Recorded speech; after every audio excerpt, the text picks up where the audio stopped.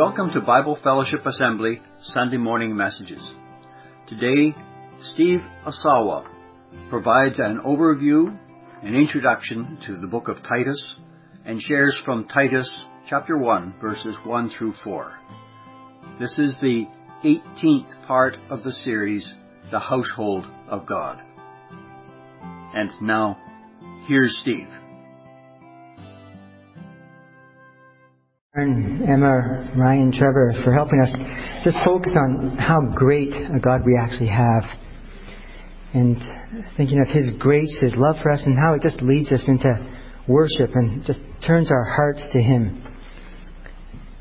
This morning we're going to start working through the book of Titus. And it has many similarities to the books of 1st and 2nd Timothy, which we just finished looking at. This morning I'm going to provide an overview of this book, and we'll look specifically at the first 4 verses. Before we get into this, though, let's just commit our time in prayer, shall we?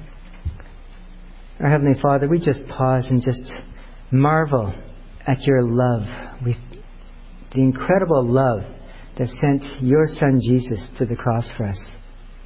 We're so privileged to be able to be here, and as we open Your Word, I pray that You would just guide my words, that You would just open all our hearts to learn something new and to draw closer to You. And we ask in Jesus' name. Amen.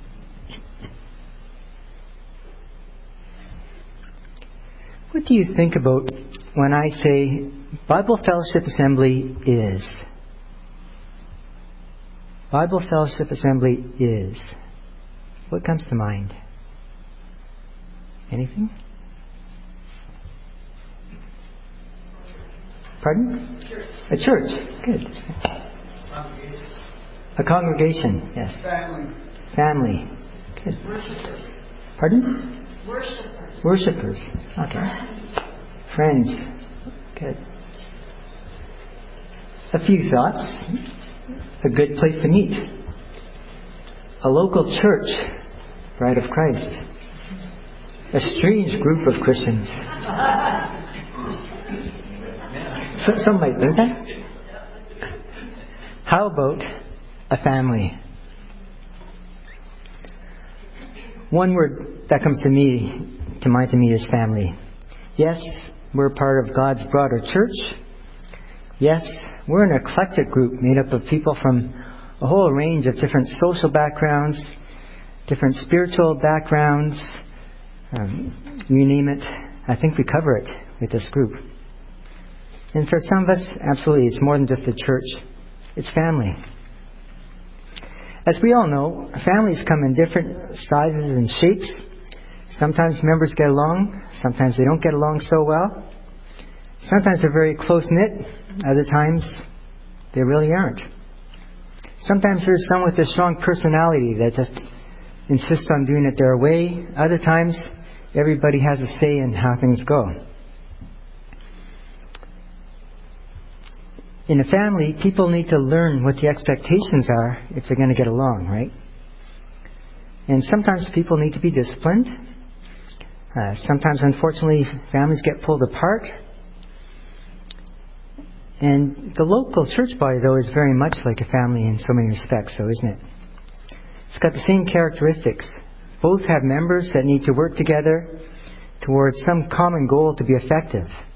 It might be a little hard to identify what the goal is for a family at times, but I'm sure if we put our minds to it, you can come up with a few things that a family should be working towards.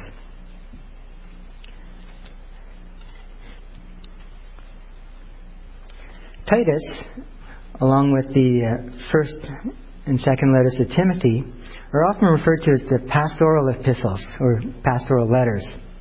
Although they're written to specific individuals, I think the writer intended to have them shared with the broader church. So Titus was written by the Apostle Paul. As David Hook mentioned in his introduction to 1 Timothy, people generally accepted that till about the 19th century and started asking questions about whether or not he really was the author of these. And I'm not going to get into some of the different arguments about that. It's safe to say that I tend to side with those who have looked at the arguments and concluded that no, it makes perfect sense that Paul was the author of Titus. Titus was probably written sometime around about the same time as 1 Timothy, sometime around the mid-60s AD. And the letter would have been written after Paul's first imprisonment in Rome. So it is likely that after Paul was imprisoned, he went to Crete en route to Asia after that imprisonment, and he left Titus there to set things in order. In Titus 1:5,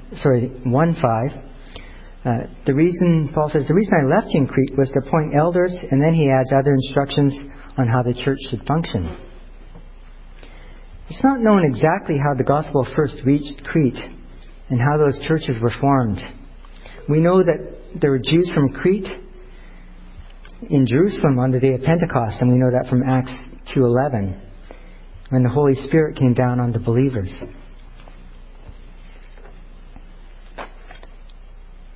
So who was Titus? We get a feel for who Titus was through some of Paul's letters. And also there's a reference in the book of Acts that gives a little clue towards who he was. But from Galatians 2:3, we learn that Titus was Greek and probably a Gentile.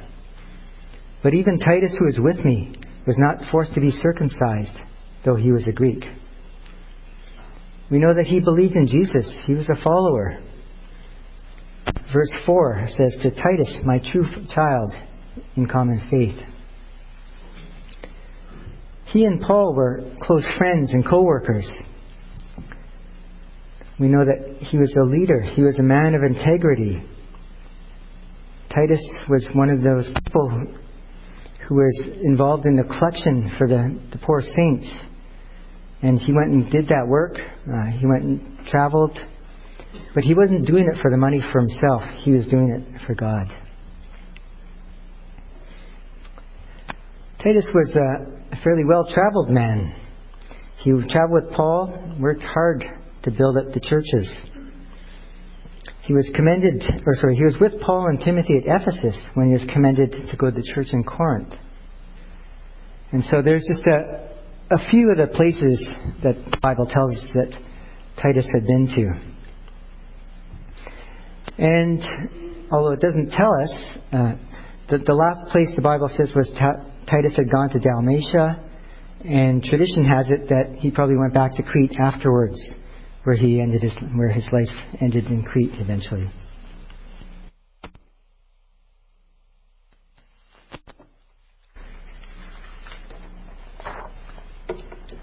The theme of the book of Titus is fairly straightforward.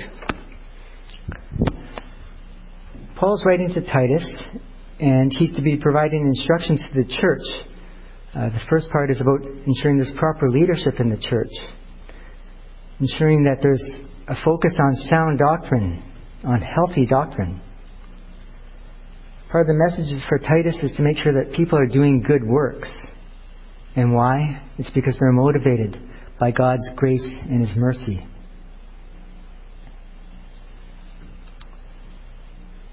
Some of the background to this book.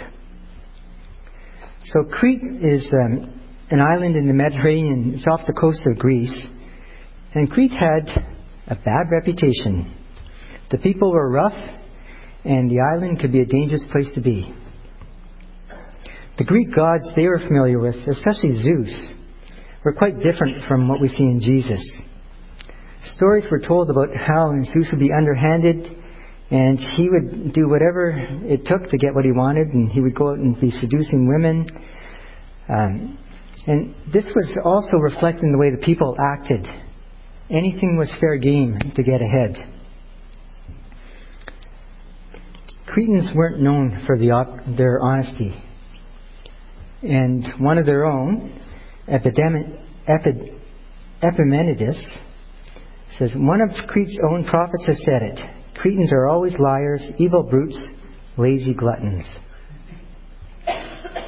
And that's in Titus 1:12. There was also an issue as some of the people were creating huge problems by teaching inappropriate things for personal gain. The false teaching was related to those who claimed to be believers, but were insisting that people be circumcised and needed to follow the Mosaic laws if they were indeed going to be following that Jewish Messiah Jesus. And this is very similar to an issue that Paul had faced earlier on.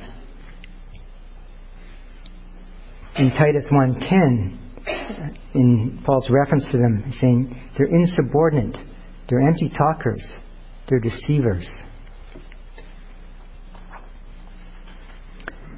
So the letter of Titus starts with a brief introduction, what we'll look at closer this morning, followed by instructions for appointing new leaders, expectations for Christian households, and expectations for how Christians should behave, and then followed by some closing greetings. And you'll get more details on all those parts in the next 3 weeks, Lord willing. So let's read Titus 1:1-4.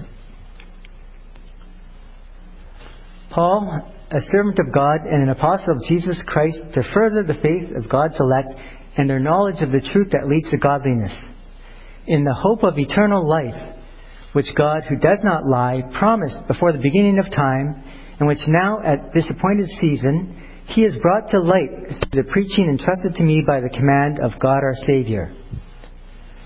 To Titus, my true son in our common faith, grace and peace from God the Father and Christ Jesus our Savior. So Paul had often described himself as a servant, otherwise translated sometimes bondservant or even a slave. In this letter, he refers to himself as a servant of God, which he doesn't do in his other letters. He does, however, refer to himself as a servant of Jesus Christ in a couple of his other letters. And the reference to him being a servant is worth noting, because Moses, David, and others in the Old Testaments were referred to as servants of God. So Paul is starting to set the stage and just link back to all of the other servants of God as he does that. It's not just him coming up with this now. It's not just him after his experience on the road to Damascus, but he's pulling everything together for them. Paul also notes that he's an apostle of Jesus Christ. In other words, he's a special delegate. He's a messenger who was sent on behalf of Jesus. Paul's entire life is centered around serving the living God. He's 100% in. There's nothing else that matters to him. And he serves in order to further the faith of the elect. And who are the elect he's talking about? Well, here we have another reference that some would have recognized from the Old Testament when the elect referred to Israel as God's servant. Paul uses the term also to refer to those God chose to be in His church. We see this in Romans, we see it in Colossians, and in other versions, instead of saying the elect, it says the chosen here. Now we don't, nor should we, follow what people say blindly. Paul notes that his calling is to share the truth of the gospel. And in doing so, people will become believers, and believers will reflect the grace of God in their lives. Paul's work is based on the hope of eternal life. Now, hope in the Christian sense isn't just wishful thinking, is it?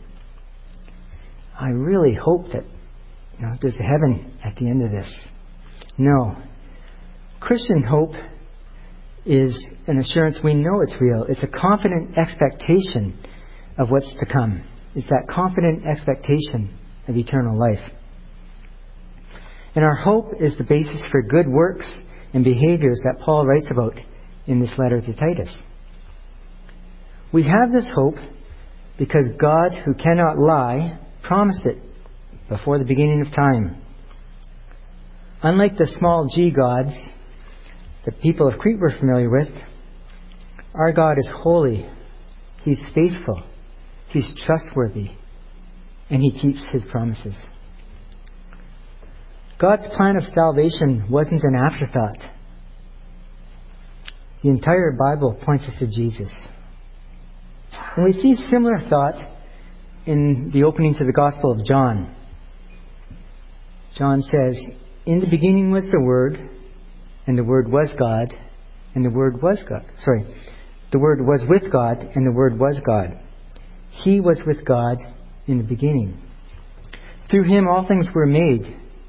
Without Him, nothing was made that has been made. In Him was life, and that life was the light of all mankind. The light shines in the darkness, and the darkness has not overcome it. In Ephesians 1, 3 and 4, Paul says, "Praise be to the God and Father of our Lord Jesus Christ, who has blessed us in the heavenly realms with every spiritual blessing in Christ. For He chose us in Him before the creation of the world to be holy and blameless in His sight." So this isn't just a plan B. This was plan A, and it was thought about right at the beginning.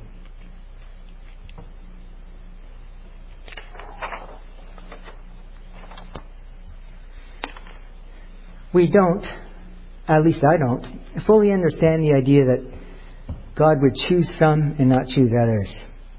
I think that God in His wisdom knows who's going to accept and who's not going to accept. Who's going to open their hearts to Jesus and who's just going to shut them out. And as much as it would be great if everyone did, God doesn't force us to do it. He's given us choice. He's given us free will to make that decision on our own. Jesus came as the light of the world, and Paul's job is to preach the good news about Jesus, which he does wholeheartedly. Paul notes that he's entrusted with preaching the good news by the command of God our Savior. Now, sometimes he refers to God our Savior. Other times in letters, Paul would refer to our Savior, Jesus Christ.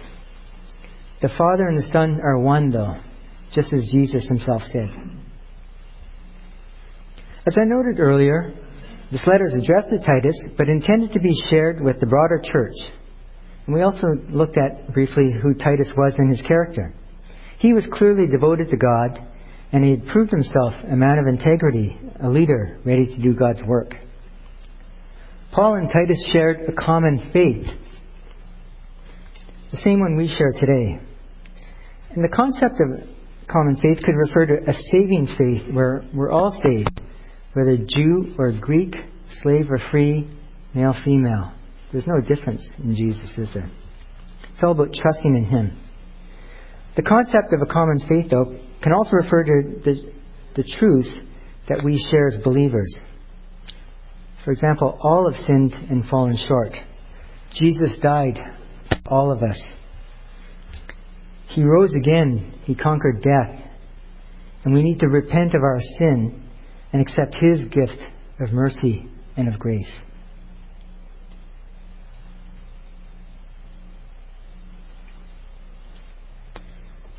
Jesus was an incredible man.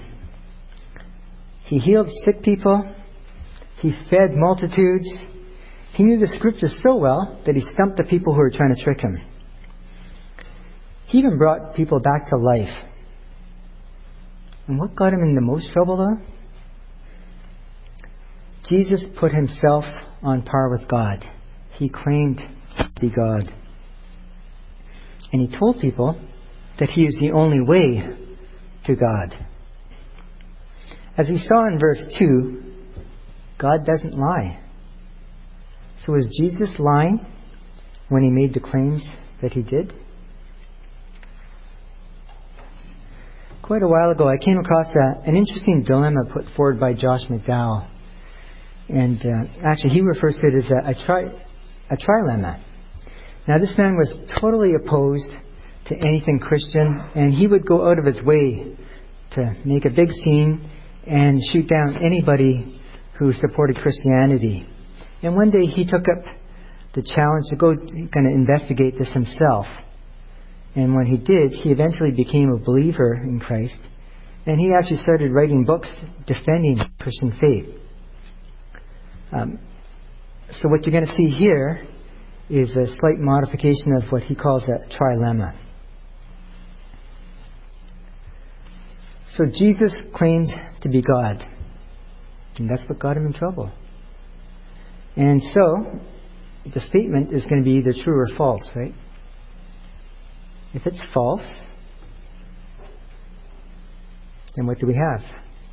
Well, if it was false, you have two options. Either Jesus knew it was false and he went through it anyway, or he didn't know it was false. So let's consider the implications if he knew his claims were false. Well, if he knew his claims were false, then he was deliberately misleading everybody. He was going around and telling them all kinds of things that he knew weren't true. That would make him a liar. Right? And beyond that, though, if Jesus was telling people to live a certain way and he wasn't doing the same thing, we tend to have a word for that, right? People are nodding. What word might that be? Yes, absolutely. Do as I say, not as I do. And what was Jesus talking to people about? Their eternal salvation. Not just their lives now, but also their lives later. Pretty scary stuff. Somebody leading them away and leading them in the wrong direction for eternity. And that would probably make him something along the lines of a demon if he was doing that on purpose. And in that world, the insistence that he was God, that he was the one and only way to the Father, what got him in trouble, and where did that get him? That got him crucified for holding to that. He even told everybody that he was going to be, and yet he still went that way. The most painful, the most humiliating, the worst way that you can probably imagine to die. And he went, so if he knew it was false, he went to the cross knowing that. And some would probably say that makes him a fool. So what if Jesus didn't know that his claims were false? Well, how did he have the power to heal people? How did he have the knowledge he did? There's something there. How did he even meet the prophecies that talked about his birth? Maybe all that stuff pumped him up and he just thought, you know what? I really am that guy. He was a legend in his own mind. And I would suggest that he was maybe in a state of altered reality if his claims were false and he didn't know about it. So, but what if his claims are true? Jesus said, I am the Son of God. If it's true then, there's only one conclusion, isn't there? He's Lord. And then the question for everyone, when you realize that his claims are true, that Jesus was the Son of God, the one who said he is, you have two choices, right? You can either accept or you can reject. And God gives us that choice.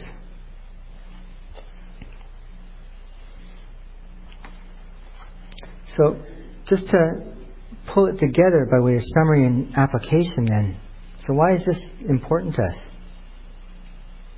Well, we know that Jesus' nature and his character didn't line up with the culture and what people had learned about other gods and what they practiced.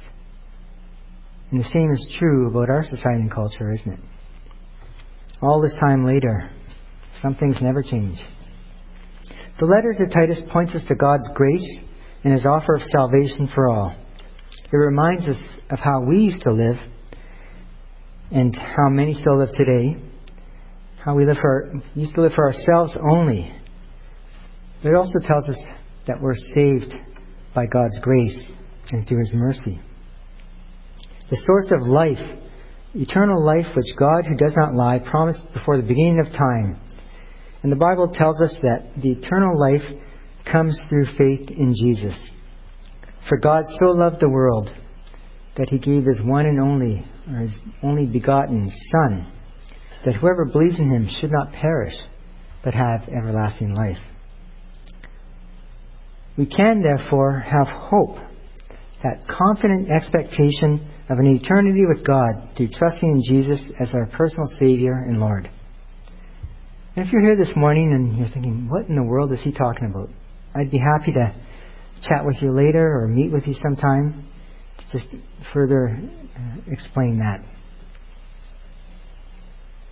Titus provides basic instructions for how we are to live our lives corporately through churches led by qualified elders and individually as men and women before God. Paul is clear that sound doctrine is critical, that those who would seek to draw people away from the gospel are to be dealt with. And those who follow Jesus will demonstrate his lordship in their lives by the way they live through good works and through their behaviors. Realizing the incredible mercy and grace we've been shown in Jesus should motivate us towards good works and behaviors so people will see a difference in us.